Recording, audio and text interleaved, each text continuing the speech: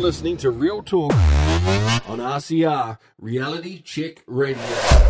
You're on Reality Check Radio. It's Real Talk with Rodney Hyde. Send us an email, please. We love them. Inbox at realitycheck.radio. Send us a text, 2057. It's the text number. You just put 2057 in and send us a text. It'd be lovely to hear from you. One of the remarkable things about the whole experience of the last 3 years is what a wonderful people we are.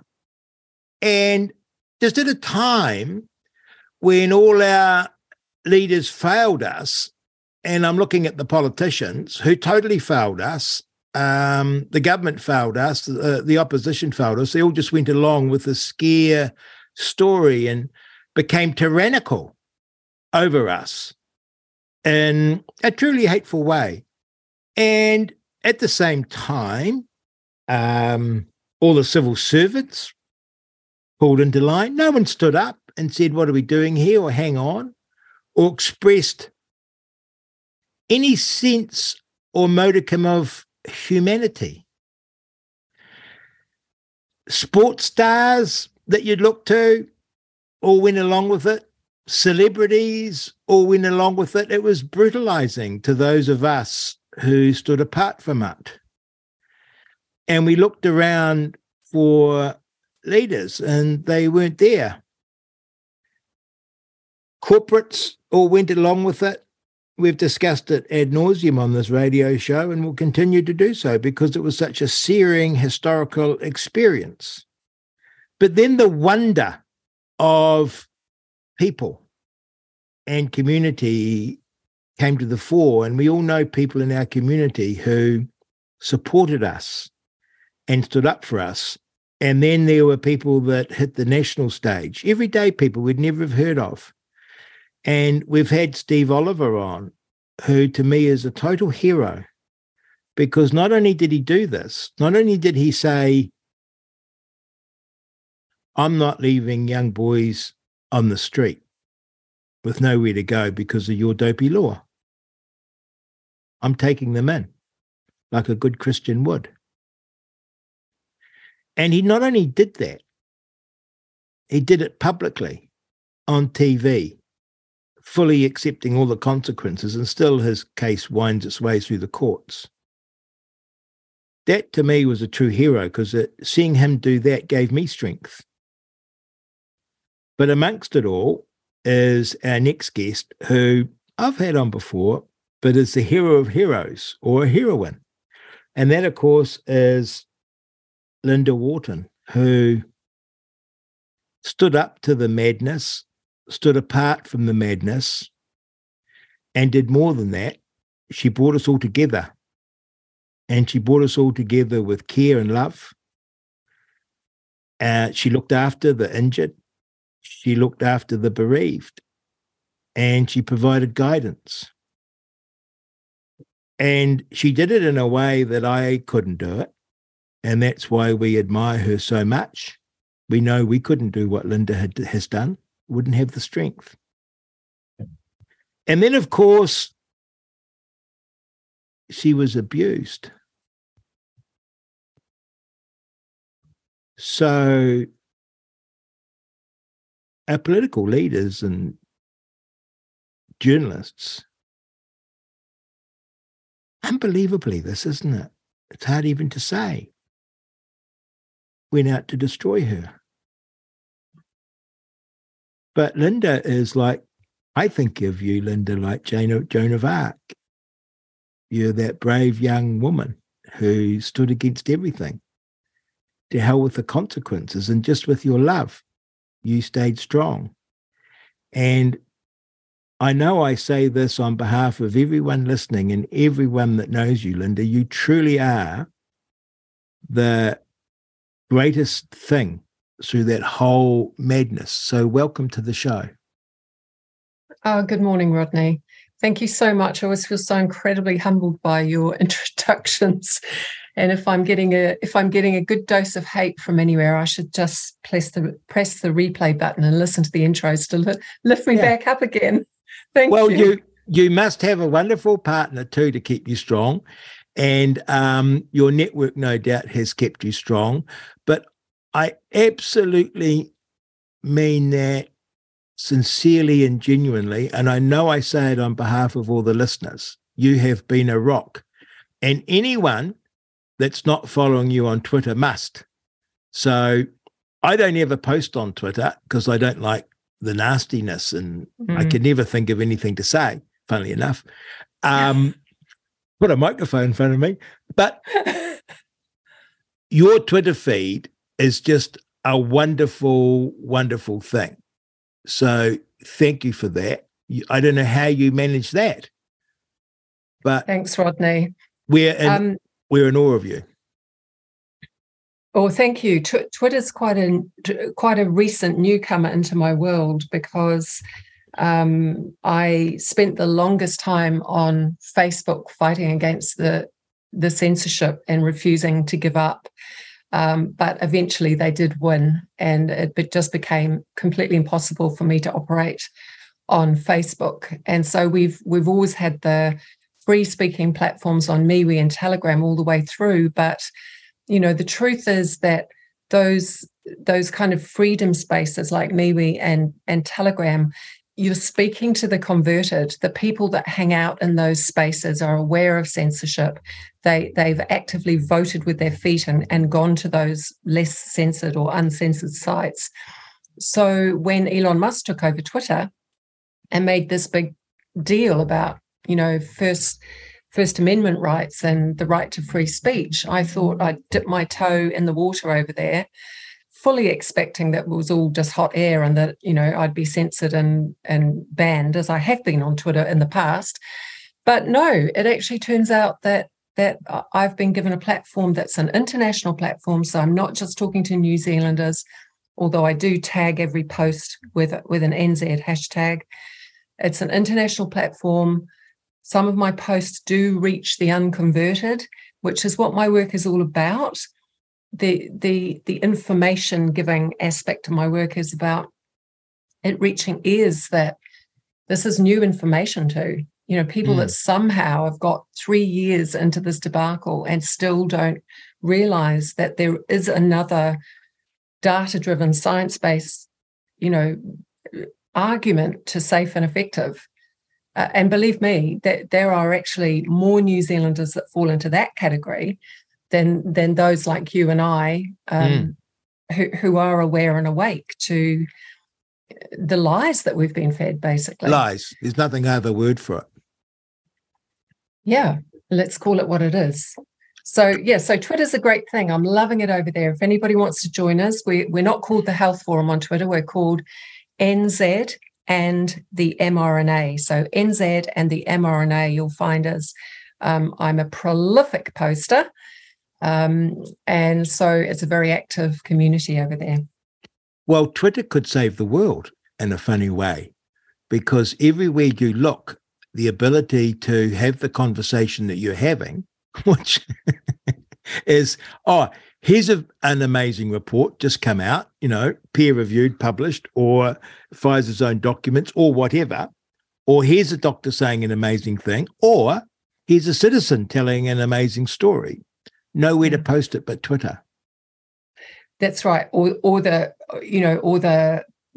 smaller freedom sites. Yes. You know, well, I followed you on Telegram, and I find myself now never opening it because, like you, when Elon Musk took over, I said, I'll go back, and I just have an account, but I don't post, and I'll follow, and I use a fake name, and I follow who I like, and I find it's my best source of news. So like when the flooding happened in Auckland, I just go on the Twitter and I get real live time citizens reporting what's happening.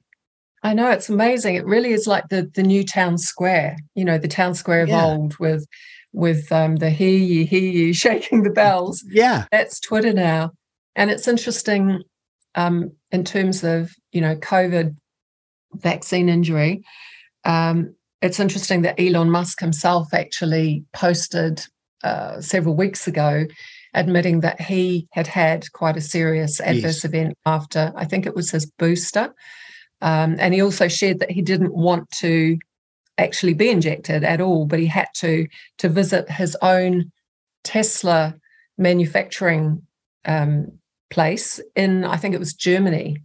He was mandated to take the injections to go there. So I think perhaps that has influenced in this space, that has influenced his openness to actually allow people to speak freely and not, take them down off the platform. He's a remarkable man walking amongst us because his success is on a gigantic scale across so many areas, and it's so enormous. And he seems a little weird, but he's so funny. I follow him on Twitter, and the funniest tweets I ever read are his. I know. And he's got the most dry sense of humor. Really, really funny. And he's sort of childlike, isn't he? Yeah. Yeah, very. He's interesting, until he welcomed me into his marketplace on Twitter, I've always had, mixed feelings about him. Me too. And and look, I still don't hold him up there as some kind of we never will again. No one will be held up there again. No, we need to be discerning and watch his actions, not just his words in all spaces. But you are on Twitter. You're a wonderful follow. Oh, and another follow I love in New Zealand, and I don't quite understand Twitter. I don't understand hashtags. Maybe I have you on another day and you can tell us about how Twitter works and hashtags. But it seems to me there's another Kiwi who does amazing posts and is also hitting the international big time, and that's Corona Plushie. Oh, yes. Man, oh, man. I assume it's a guy. I love the mashup videos that he puts together, and it seems to me he gets tagged by the international big hitters and followed. He's struggled for the longest time to get a big following that justifies the amount of work that he puts into his endeavour and the quality of the product that he produces. But yes, he's been discovered on Twitter, and that's the beauty of it. You can go stratospheric with a post to the world. It is a he, and he's an awesome human being and doing great work. So I highly recommend people follow. Get on Twitter, and you're probably grannies and granddads like Lynda and I, but don't be scared. Get on Twitter and amaze your grandkids that you're doing this Twitter, and it is just the best. And like I follow, I don't know, maybe 8 or 9, and I enjoy it immensely. And your posts are standouts. Corona Plushies are standouts. Of course, you follow Peter McCullough and all Jay Batter. I can never pronounce his name. Bhattacharya. Good. Thank you. I might have that forever now. Jay Bhattacharya. And you sort of curate your own news, which is a bit of a worry because you think, I've got to learn the other side. Oh, the other person I love is Matt Walsh. Do you come across Matt Walsh? No, I haven't. Oh, my goodness. So I'm writing his name down. Who's Matt Walsh? Oh, man. He does a podcast on the Daily Wire, which you can get for free through podcast services. And he talks for about an hour. Very slick, very professional. He's big thing. He's against masks and all the lockdowns, but his big thing, he's a hardcore Roman Catholic. Very conservative Roman Catholic, super, super, super smart, extremely funny, very dry, and dead set against transgenderism. Right. And he did a great documentary, which is where I first came across him, called What is a Woman? And then I came across his... somebody else has just told me about this documentary this week. I haven't watched it, but I wrote it on my must-do list. So he's the author of that. Yes, he's the documentary maker. And then he is very, very funny. The documentary is a bit like Borat, going around and talking to these mad doctors and professors about, changing your sex and mad mothers. And he sort of sits here very dryly just asking them a question. And of course, always the question he was asking is, what is a woman? And of course, it's the most complicated question that they've ever been asked. So I follow him on Twitter, and I find him extremely funny. And what's interesting is I quite often find that I disagree with him. And then I think about it for a few days, and I think, actually, he's right. Because he is hardcore principled. And, we've all been socialized into thinking what we think rather than having it stuck to us as principles. And so he's a very good follow. I enjoy him. Let's get on to the business. For that. Well, I got to tell, I love Twitter. I go to it in the morning and at night, and sometimes if I'm bored during the day, I'll have a flick on it. But I just keep it up. And you're the star, always. And I sort of know you, so it's wonderful. Tell me, you've been supporting Ali Cook with her petition to Parliament. Where's that at, and what's happening? Yeah, thanks, Rodney. So my friend Ali Cook, who herself has an adult son who sustained serious adverse events after his COVID injections, and who still is not fully recovered by any means. Ali, who is a wonderful entertainer, wonderful singer and songwriter on the New Zealand music scene, but also a mother of a now vaccine-injured adult son. Ali had the idea to start a petition asking or petitioning the New Zealand government to commence a Royal Commission of Inquiry into the safety and the efficacy of COVID vaccines in New Zealand. So Ali submitted that to Parliament, and it was accepted with somewhere over 24,000, between 24 and 25,000 signatures. And they have actually given Ali permission to seek written testimonials or to submit written submissions to go with the petition. Oh, wow. And so wow, which I doesn't didn't realize. happen. No. Yeah.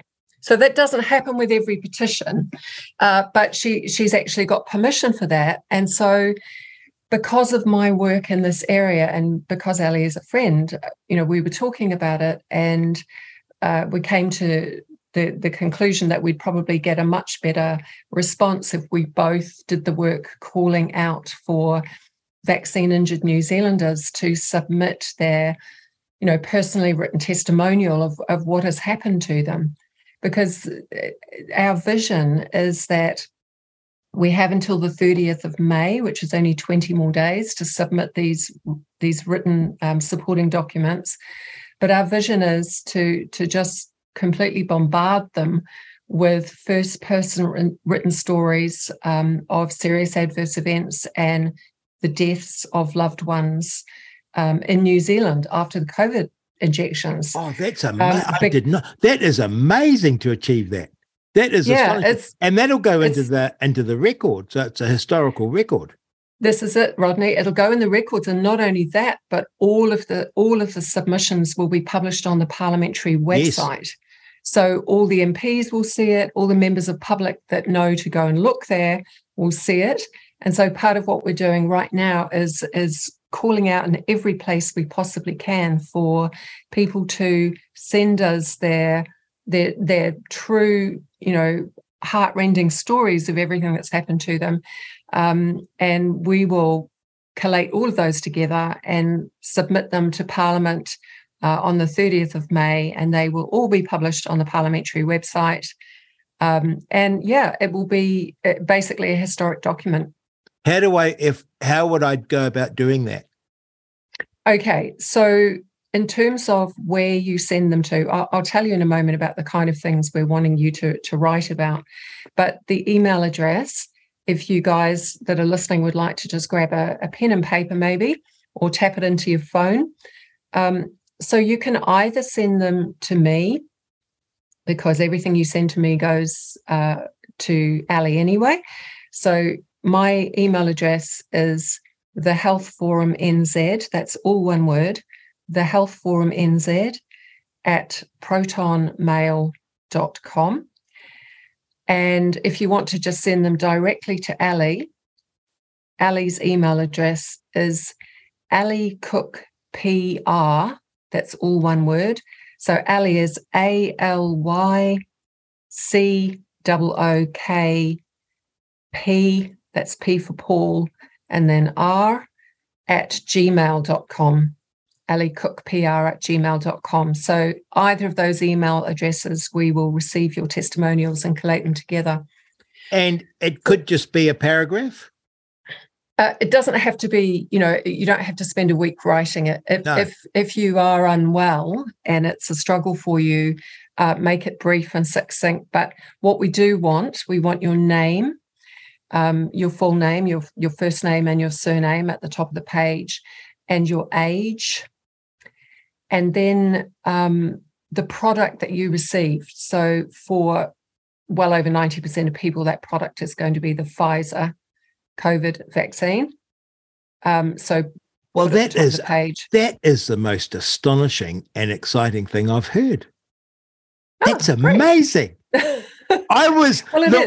I had Ali Cook on, and you can find her in replay. She's wonderful. The interview was truly, truly magnificent. She's such a wonderful force of nature. But if I may, I was a bit cynical about how her petition would be received and that it would just be binned. But if she's got the ability of put actual cases in with real people, that's unbelievable. That's essentially a parliamentary inquiry. The politicians will struggle to ignore this. Well, that's what we're hoping. That's why, this is Ali's baby, and I'm just using my contacts and resources and my platforms to support her work. But I just want New Zealanders to really understand. We have to get hundreds. We have to get hundreds. Well, that's what we're working for. We just want everybody to just do this one thing to help themselves. If you've been, don't talk to me, talk to Parliament. It's a megaphone. Oh, because Parliament is a place where we go to let off steam. And it's why I realised this in Parliament, you sit there and you hear all these mad people talking and mad protesters turning up. And but it's a wonderful thing because it keeps the peace, because you can go there and let off steam and hear your views and have them listened to and have them taken on board. That was what was so disturbing about the MPs refusing to meet the protest. But here we've got an opportunity to let off steam. Parliament is the biggest platform in New Zealand, and you're letting off steam that actually has to be read, because the bureaucrats at least have to curate it and read it and offer up recommendations. And all of that becomes public. Oh, my goodness. This is an inquiry. That's become an inquiry in of itself almost. It's a basis of what that makes it. It's a basis. It's a pressure that makes it harder to sweep it under the carpet. And the other thing, of course, it does is once it's all been posted to the parliamentary website, it opens the door for constituents, vaccine injured constituents, to actually speak with their local MPs. Yes.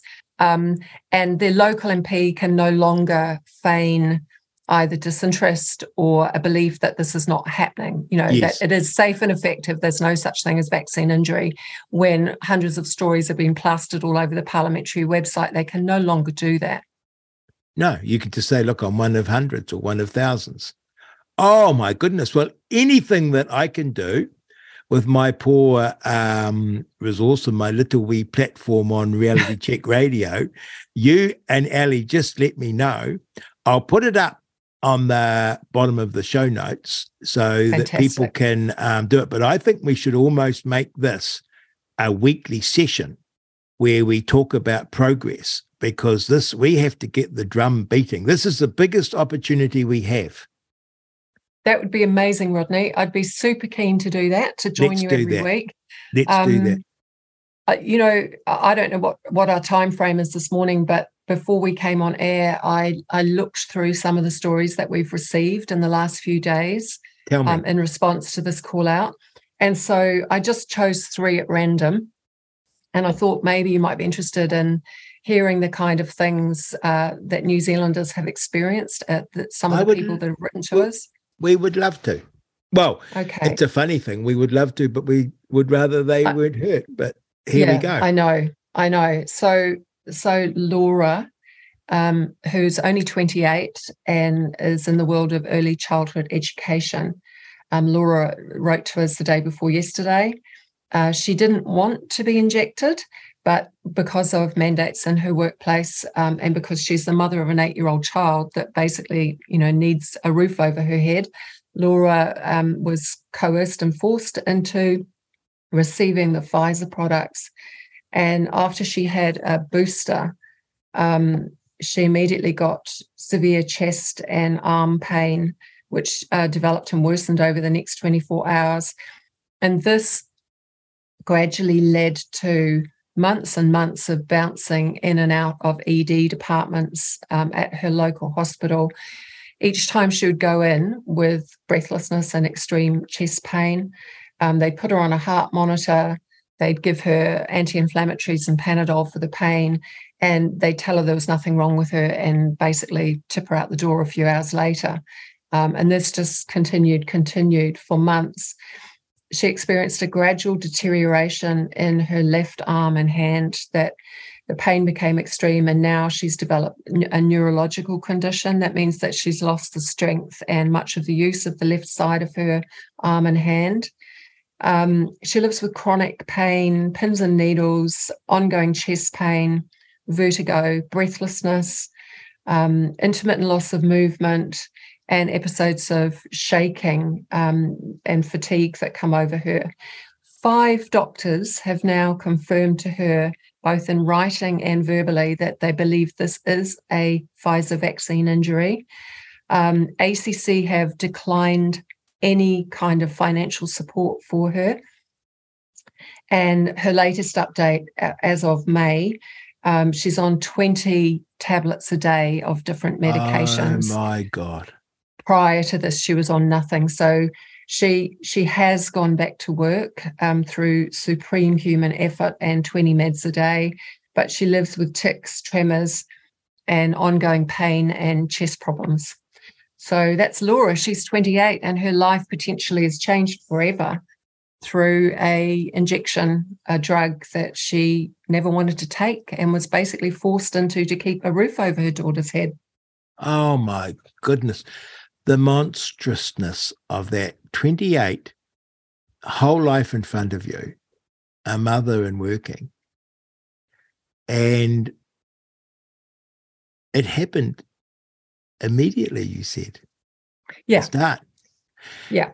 So the proximal, 5 doctors support it, no ACC. This is why we have to, every New Zealander that is injured now has a responsibility to make a submission to Parliament. I've never put an onus on anyone else, but this is absolutely crucial because it's for Laura and the many like her. That's right. One voice of one vaccine injured person goes nowhere. It's just blown away in the wind. But when all of you speak at once and we support bringing all of your voices together in front of Parliament, this is how we will seek accountability and in time compensation. So we have to start somewhere. And so that was. You're not just looking for those that are injured to the extent that Laura is, but any injury, correct? Yes. I mean, if people want to write to us and tell us that, they were unable to use the left side of their arm for a week because of, some actual local injury based on the actual vaccinator not being proficient at their job, go ahead, tell us. Absolutely. We want all aspects of harm that have been related to us. And we're also interested, when you write your stories, we'd encourage you not just to tell us about the injury itself, but the circumstances of why you took the injection in the first place. Mm-hmm. Were you mandated? Were you effectively forced against your will, coerced into receiving the injection? Have you been gaslit once you were subsequently injured? Have you been gaslit by your doctor, by doctors in the ED department, by the hospitals when you're admitted? And have you applied for ACC? And what has been the response? Have you been financially compensated for your injury, or have you been declined by ACC? So we want the full picture, because that's what's important for Parliament and our MPs to understand, the breadth and the depth and the massive variety of ways that good, honest, hardworking Kiwis have been injured and then dumped by the system. Were you aware of Laura before the shout out? I wasn't aware of Laura, no. So you're still getting new cases brought to your attention? Yes. It's astonishing. Which is really surprising, given how vocal the Health Forum has been for 2 years now. That is really amazing. Surprising that we don't have all of these stories. New people are coming forward with this call out. And of course, each of us know, well, everyone I know knows someone, and more than one, who's been injured. Yeah, but it's interesting you say that, Rodney, because you only know somebody if you've been injured, if you know what a vaccine injury looks like. Mm. And the vast majority of people don't. I'm sure you hear stories all the time, when you're out and about in the community, and you hear the context and the nature of somebody's radical, unexpected change in health status. And probably you're like me and you think, I wonder, was it the thing? That's always the first thing I think of when I hear of healthy young people who have suddenly, been diagnosed with this fast progressing autoimmune disease, or, they've had a heart attack and they're 35 and they used to run marathons, just really unusual medical events. I always think, was it the injection? But most people are still not aware that these are the kind of subsequent serious health consequences. They're still hooked into the safe and effective narrative. So that being the case, they're just simply not going to recognize the injuries around them. Well, I'm the opposite, because all the ones that I know of, and I'm like you, someone gets sick and I assume it, but I'm amazed how many people have recognized that it was a vaccine. So one of my good friends, he had to get the vaccine, and he happily did. He thought I was insane. Right. And or not just insane. He's a very nice guy. So he never treated me badly, but you could see him thinking, that's bizarre. And also he felt that I was letting down the team by not getting jabbed. And he was proudly telling me he's jabbed. He gets every booster that comes his way. The kids are all boosted and it's wonderful. All the time knowing that I wasn't. And he now has terrible shingles. Yeah. And he says it's the jab. He said, you did the right thing. And he's suffering terrible shingles. He said he's never had them in his life, young man. And so I've got about 3 or 4. I'm going to tell them, put in a submission. And it'll be interesting. Rodney. It'll be interesting, their response, because Kiwis often don't like to put themselves forward. But to me, you're not doing this for yourself.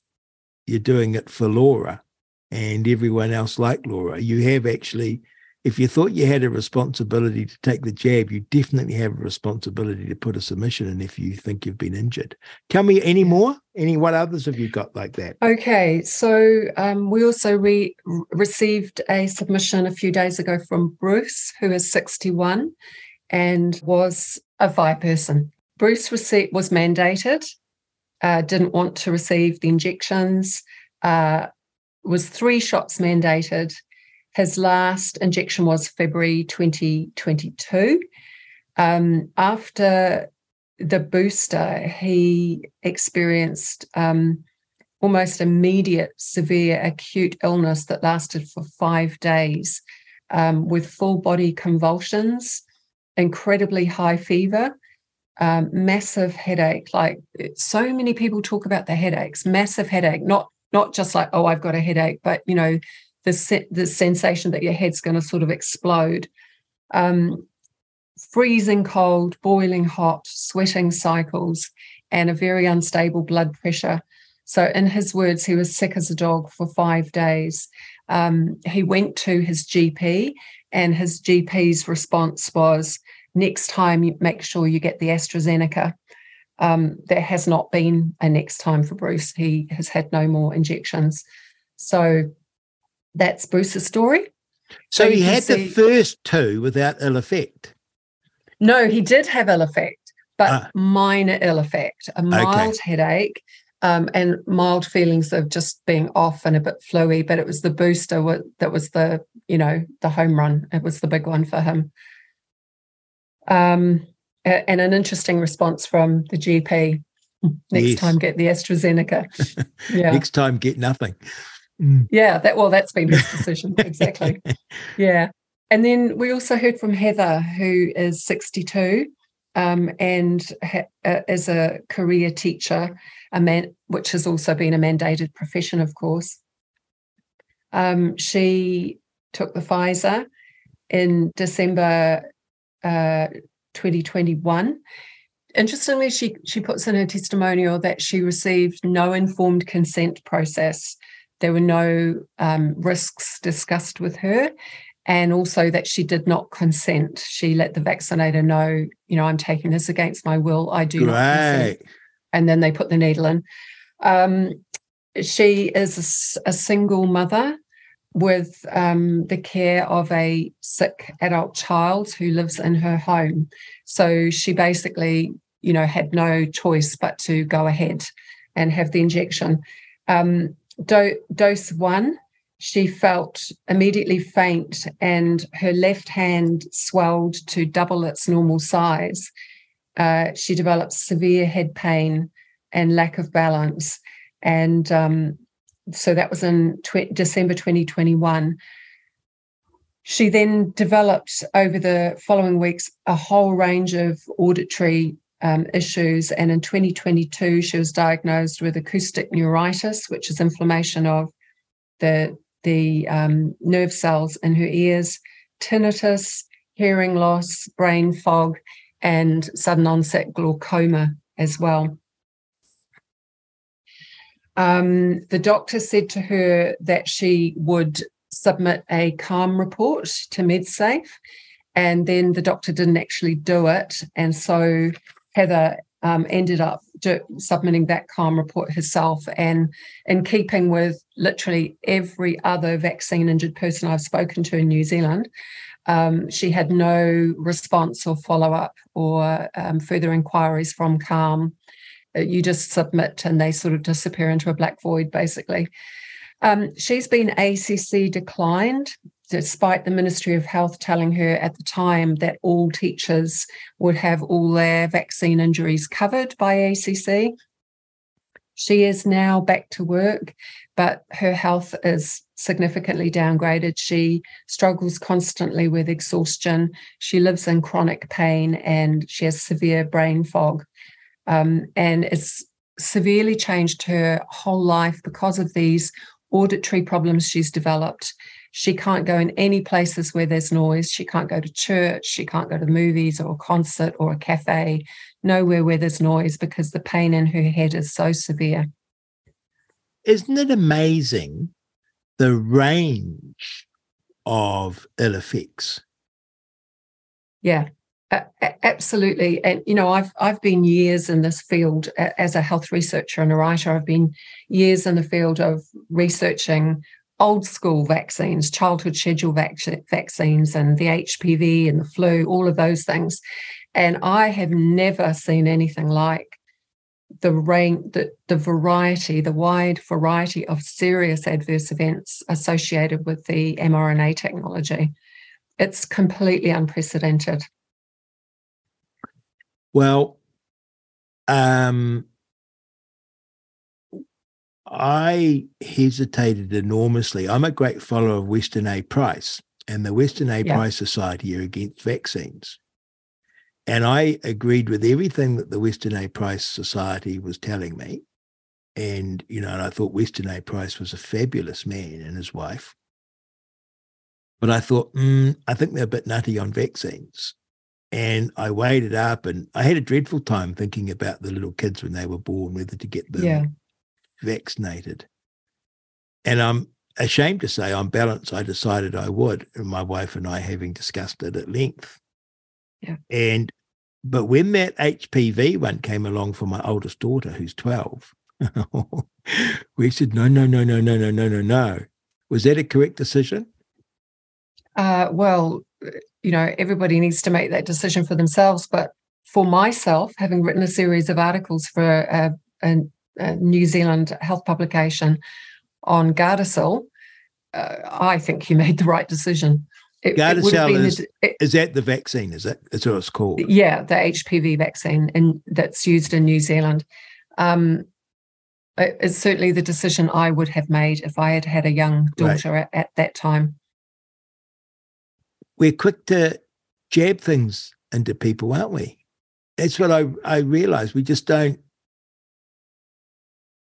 We're going to get more and more pressure, Rodney, to expand the scope of vaccines that we take, because globally, with the official messaging and with the big pharma sponsorship of medicine regulators such as the TGA and MedSafe, and of course the FDA, there is going to be a massive new era of increased pressure for us to begin taking a plethora of mRNA vaccines, because this has been hailed as a great success. Yes.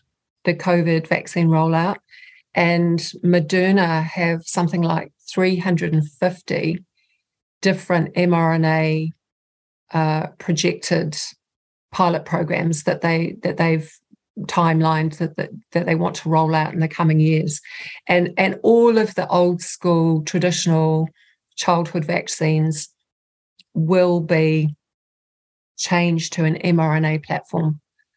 And as early as next year, the flu vaccine will be on an mRNA platform. And while the paid off drug regulators have trumpeted this as a success, their adverse event databases around the world tell a completely different story. So it's it's going to be a new era of a massive upswing in vaccine injury when all of the traditional vaccines are changed across to an mRNA platform. So parents really, really need to no longer just trust authorities, but start waking up and doing their own. So the traditional smallpox vaccine could end up shortly being delivered by an mRNA injection. I don't know the specifics, but some of them. I don't know that particular one. In New Zealand, we've imported the Jynneos vaccine for monkeypox. I don't think it's an mRNA platform. I think it's an old school platform, but it's interesting that it has got the same problems of myocarditis and pericarditis associated with it. And I think New Zealand's just imported 10,000 doses of that, which is a small number. But again, there isn't an informed consent process that's going with the administration of that. It's been given to high-risk population for monkeypox. Gay men, predominantly. Okay. Gee whiz. Oh, my goodness. And again, that just underscores the importance of this Ali Cook's wonderful parliamentary petition, which I've done a 180-degree spin around, I was encouraging her, and I signed it myself, and I was so pleased that she did it. But I was thinking, those damn MPs. But with this, what she's achieved. You're on Reality Check Radio. It's Real Talk with Rodney Hyde. I'm talking to the wonderful, the wondrous, the magical Lynda Wharton, a saint amongst us. And we're talking about the Ali Cook's petition to Parliament to get a Royal Commission inquiry into vaccine injuries. You'll recall we had her on our show with her son, 26 years old, injured, truck driver, badly injured. And she's achieved something which I wouldn't have thought possible, because we can addend to her petition the stories of the citizens, of the people. And she's achieved more than the protest will achieve, in a funny way, because we'll get the chance to document the injuries and to tell Parliament. And that'll become a forever record. And it'll become something, if we get the numbers, impossible to ignore. So if you know of someone who's injured, or even you think is injured by the vaccine, please tell them to take the opportunity, if they'd like, to make a submission about what happened to them. It can be just a paragraph. It could be a treatise. And ideally say, I had this jab, I didn't get informed consent, or I did get informed consent, or I had to take it because I was mandated. I got sick. This is what happened when I went to the doctor. This is what happened when I applied to ACC. Those sorts of stories will be very powerful. And just send that story with your full name and your age to either Lynda at Health Forum NZ, or one word, at Proton Mail, Proton, like protein in the nuclear, in the atom, mail.com, or to Ali Cook directly, Ali Cook with no E, ALYCOOK PR, Ali Cook PR, all one word, at gmail.com. Please do that for all our sakes, for our children's sake, and for our children's children's sake, because the sooner we can get a proper understanding of what has happened, the sooner we can fix it. Because right now, as Lynda's explaining to us, this is going to come down not at the next pandemic, it's here now. With every little disease, and diseases we've probably never heard of, they're going to be turning up with this sort of technology. And as Lynda's explaining, they're getting similar side effects. And we were just saying to Lynda, it's the array of side effects which is so shocking, and the depth of them. These are severe side effects. We had Patrick McCarthy on, Lynda. What a terrible story. Such a healthy, positive man, healthiest man on the planet, is running a half marathon every day for a month, laid completely low by the vaccine, all but destroyed, and staggering about his day, as a consequence of this jab for his job. Yeah, that was such a powerful interview. If listeners haven't listened to that already, I'd really encourage them to find it in your replay list. Yes. Amazing. And you sent me that beautiful video of him at the Edinburgh Tattoo. Wasn't it something? Leading the New Zealand Army Band. The Navy Army Band, the New Zealand Army Band.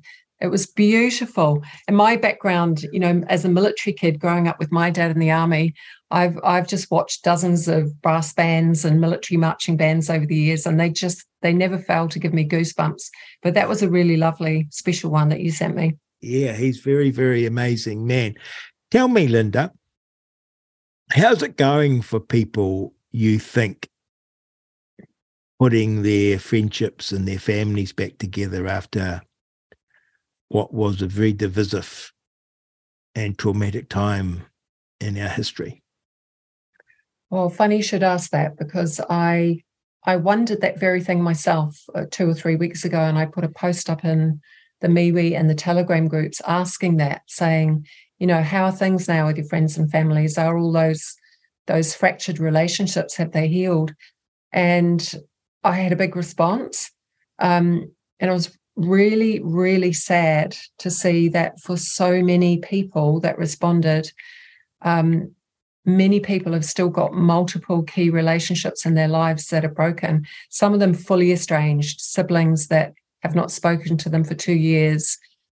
Some people fully estranged from both their mother and their father, adult children are fully estranged. Husbands and wives. Husbands and wives, yes, although there wasn't that much discussion of that. I think a few people talked about that, but the biggest one was estranged with adult children, with parents that no longer speak to them, and then adult people with siblings that no longer speak to them. Those were the biggest relationship divisions that people kept talking about. And 2 years on, so, some people have got no faith that it's ever going to be repaired. They think it's a permanent end to their family relationships. It's kind of one of the hidden ongoing tragedies or legacies that nobody really thinks about or talks about, but has got a major impact on the ongoing mental and emotional health of all of those people that have been affected. I am amazed how many men have approached me, whom I know, but some people that I know only as acquaintances, and I'm guessing a dozen, that around that number. And the men, surprisingly, have been dead against the vaccine, and the wives all for it, and have vaccinated their children against their husband's wishes. For some reason, it's all that way. It's the mothers, it's the husbands who are hesitant, and the mums that are gung-ho or prepared to do it.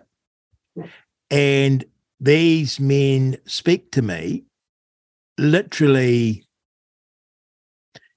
in a confessional way, saying they're doing everything they can to hold it together. And they feel that their wife may have foregone their daughter's ability to conceive, and also have gone against their deepest concern for the health and safety of their children. And these are husbands and wives that are together. Together but changed. Changed. I mean, that must... How can that not destroy the intimacy and the trust within your marriage? Those men have chosen to stay, but there must be something fundamentally broken and massively shifted in their marriage, in the trust and the intimacy and the love between them as a result of that. One husband in public won't talk with me if his wife is around. It just talks with you privately. Yeah. Yeah. Because it's such a sore point. Well, sore point doesn't begin to capture it. And of course, we have seen the same thing with families who were absolutely tight-knit, and then part of the family fell one side of the argument and part of the family fell the other side of the argument, and no longer talk. I do not know how you put that together, because I guess we saw a similar thing with the All Springbok tour, but that was sort of political and could heal. But this is so personal and so health related, and it brings children into it. And then, this is on a whole new scale. We've never seen relational division like this on any other topic I can think of in New Zealand. I mean, like you said, the other things were, cerebral. Yes, a cerebral exercise, conceptual and cerebral. This is severe, potential, slowly developing health impacts for the children in your family or the pregnant women in your family or anybody. It's not a cerebral, it's deeply lived life, people's lives. You used an interesting phrase just as we were coming on air, Lynda, and it was that we were hunted. Mm. And that has stayed with me. I hadn't thought of that before. You were definitely hunted because you were a public figure and you were hunted on Facebook. We now know that there were government bureaucrats writing off to Facebook and the other tech giants to shut you down, which in of itself is heinous. But even poor little me, who was so shocked by all this, I was just trying to go about my business. I felt hunted. Now you've put the thought in my head because it was, what are they going to do next? What am I going to have to suffer next because I simply choose not to be vaccinated? And I did feel hunted. It's a great word. It's a description that has come, people have shared with me over and over again. So many people, when they write to me or send me private messages, have used that turn of phrase. It wasn't one I dreamed up. It's how people have felt, and I agree with you. I felt the same way. Not because of my profile, although I was hunted there, but just as an unvaccinated New Zealander, the othering of us. Yes. The yellow starring of us in itself made us feel completely hunted, being shut out of cafes and workplaces and libraries and swimming pools and everywhere, as the unclean. In a funny way, I rather enjoyed it too. Oh, did you? Yes. It's a strange... So, Rodney, how did you enjoy that? I've always liked the idea of being an outlaw. You know what I mean? But a good outlaw, the one on the white horse. Robin Hood. Yeah. And when I found my group with Voices for Freedom and you, I felt part of a resistance, the few. Yeah. That was standing against a madness. And I knew once I'd hooked up to that group, there was nothing they could do to break my will. Nothing. Because I felt the strength of the group. But I quite enjoyed that standing against the establishment and the horror and feeling the intimacy of the group. And even now, I just telling you again off here, I met a young mother who's lost her job because of the mandates. And within 60 seconds of meeting her, I could have hugged her. I felt I knew her.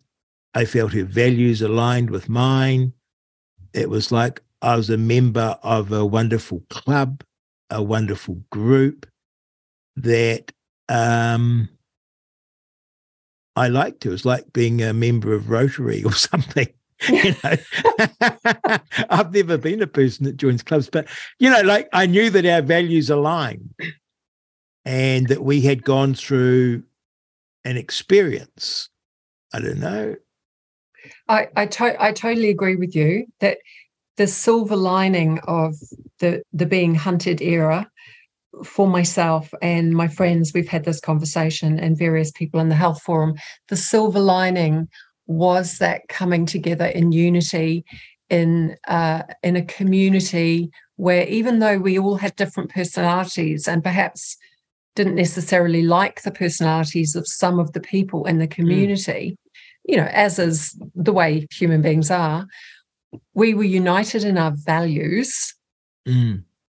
And it's interesting that makes you realize, living through that experience is just a great example of how how alignment of values is the most important glue. It's the most important connector in a relationship. I mean, certainly in a marriage, yes, that's the secret to a long-term healthy marriage is finding somebody where your bedrock, your base, your values align.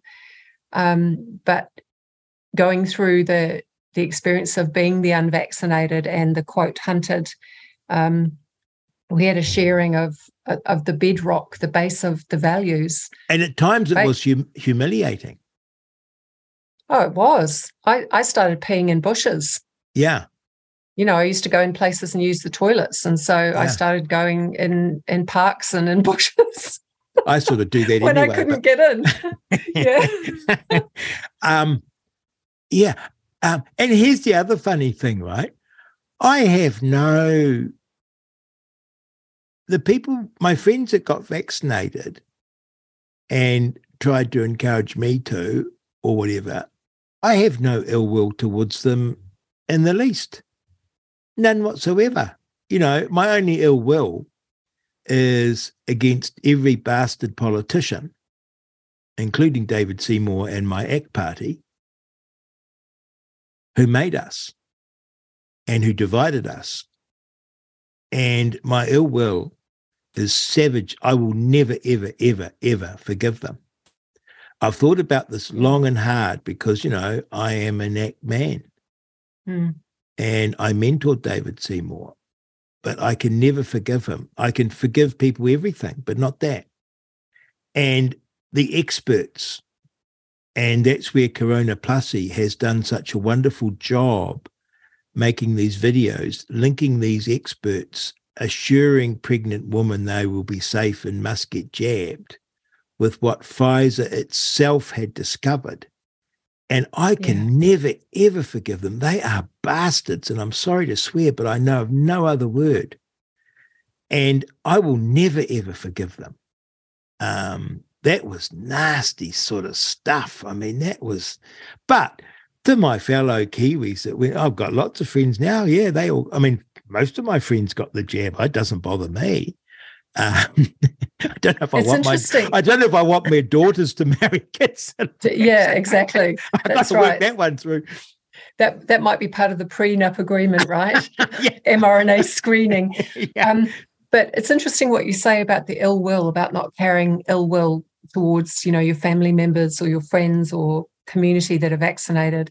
My observation has been that I've come across very few people who are carrying, very few unvaccinated people who carry ill will towards the vaccinated. It's always the other way around.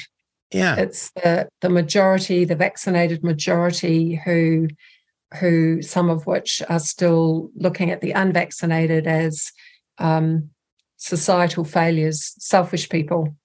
And none of us are even "I told you so" type people.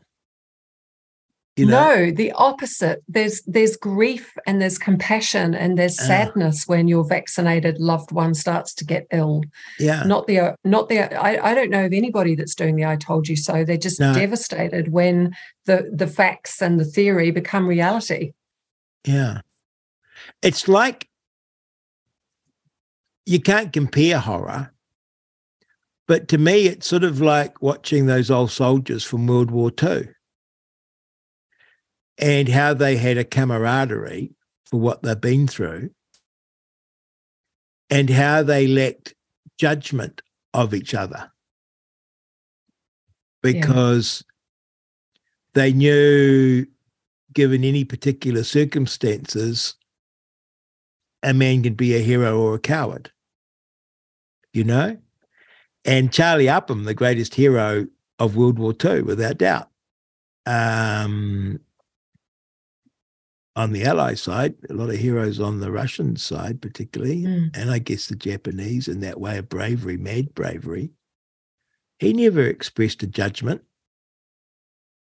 And I feel I could have fallen almost either way, and you felt that at the time. I mean, it wasn't, it's just the way you're wired, or I don't know, it's the circumstance. Anyway, the point of it is, sorry.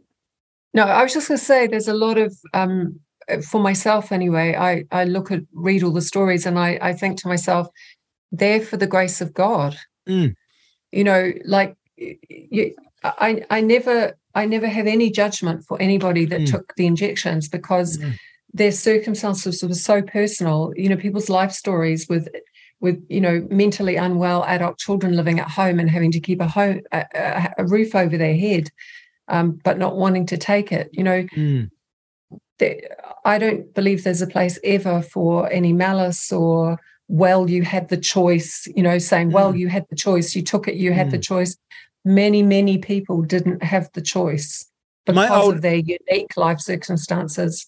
My oldest son took the jab, and adult son, and he knows I didn't. And we've never, ever, it's never been an issue.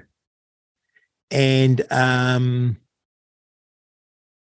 he lives in New York, so it was, the hotbed, and just to survive, you sort of virtually had to have it work-wise. And thank God he's had no ill effect. But that's great. It was never, we never even discussed it other than in a cursory way, because we respected each other's decision, I guess. Sadly,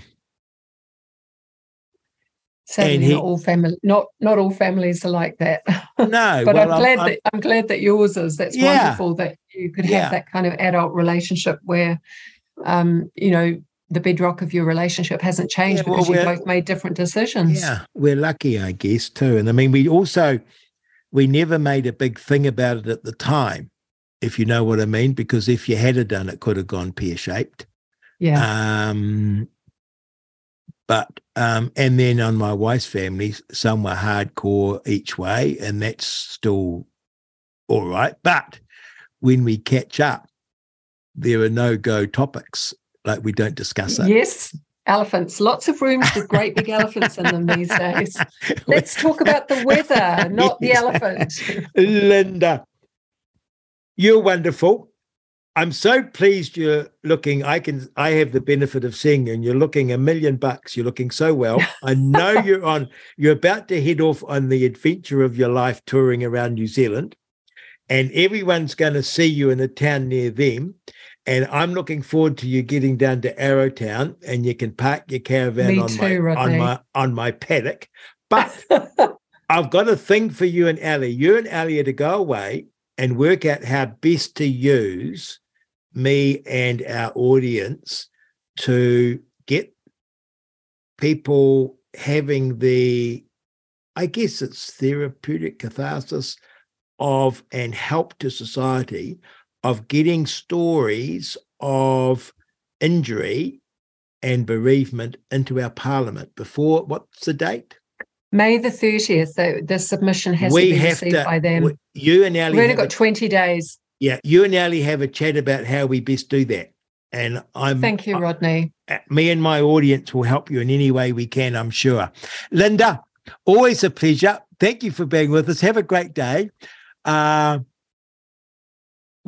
you, Rodney. It's been awesome as always. I love our chit chats. I always forget that we're actually recording and we've got an audience listening. So thank you so much for having me on. Some of my audience complain I talk too much, and I sort of take it on board. Sort of a conversation, right? It's not a Radio New Zealand interview.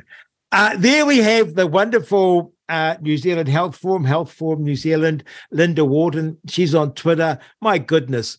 Just get on Twitter and follow Lynda if you do nothing else. She's so wonderful. She's a saint. Words fail me to describe how wonderful she is and how she keeps strong for all the people that have come to her for help, and her team. It's not just Lynda. She has a wonderful team of volunteers that are helping her, and the hope and encouragement and support that she's given. She literally has done the work of several government departments. And those government departments that we fund and pay for to look after us when we need it have failed the vaccine injured. And the wonderful Lynda Wharton has picked them up and cared for them and looked after them. She has the biggest heart and the biggest spirit of anyone I have ever known. And when the history of this peculiar time is written up, there'll be a special place for our Joan of Arc, our Saint Lynda. So you're on Reality Check Radio, Real Talk with Rodney Hyde. We've had the privilege and the pleasure of one of our lovely living legends. You're listening to Real Talk on RCR Reality Check Radio.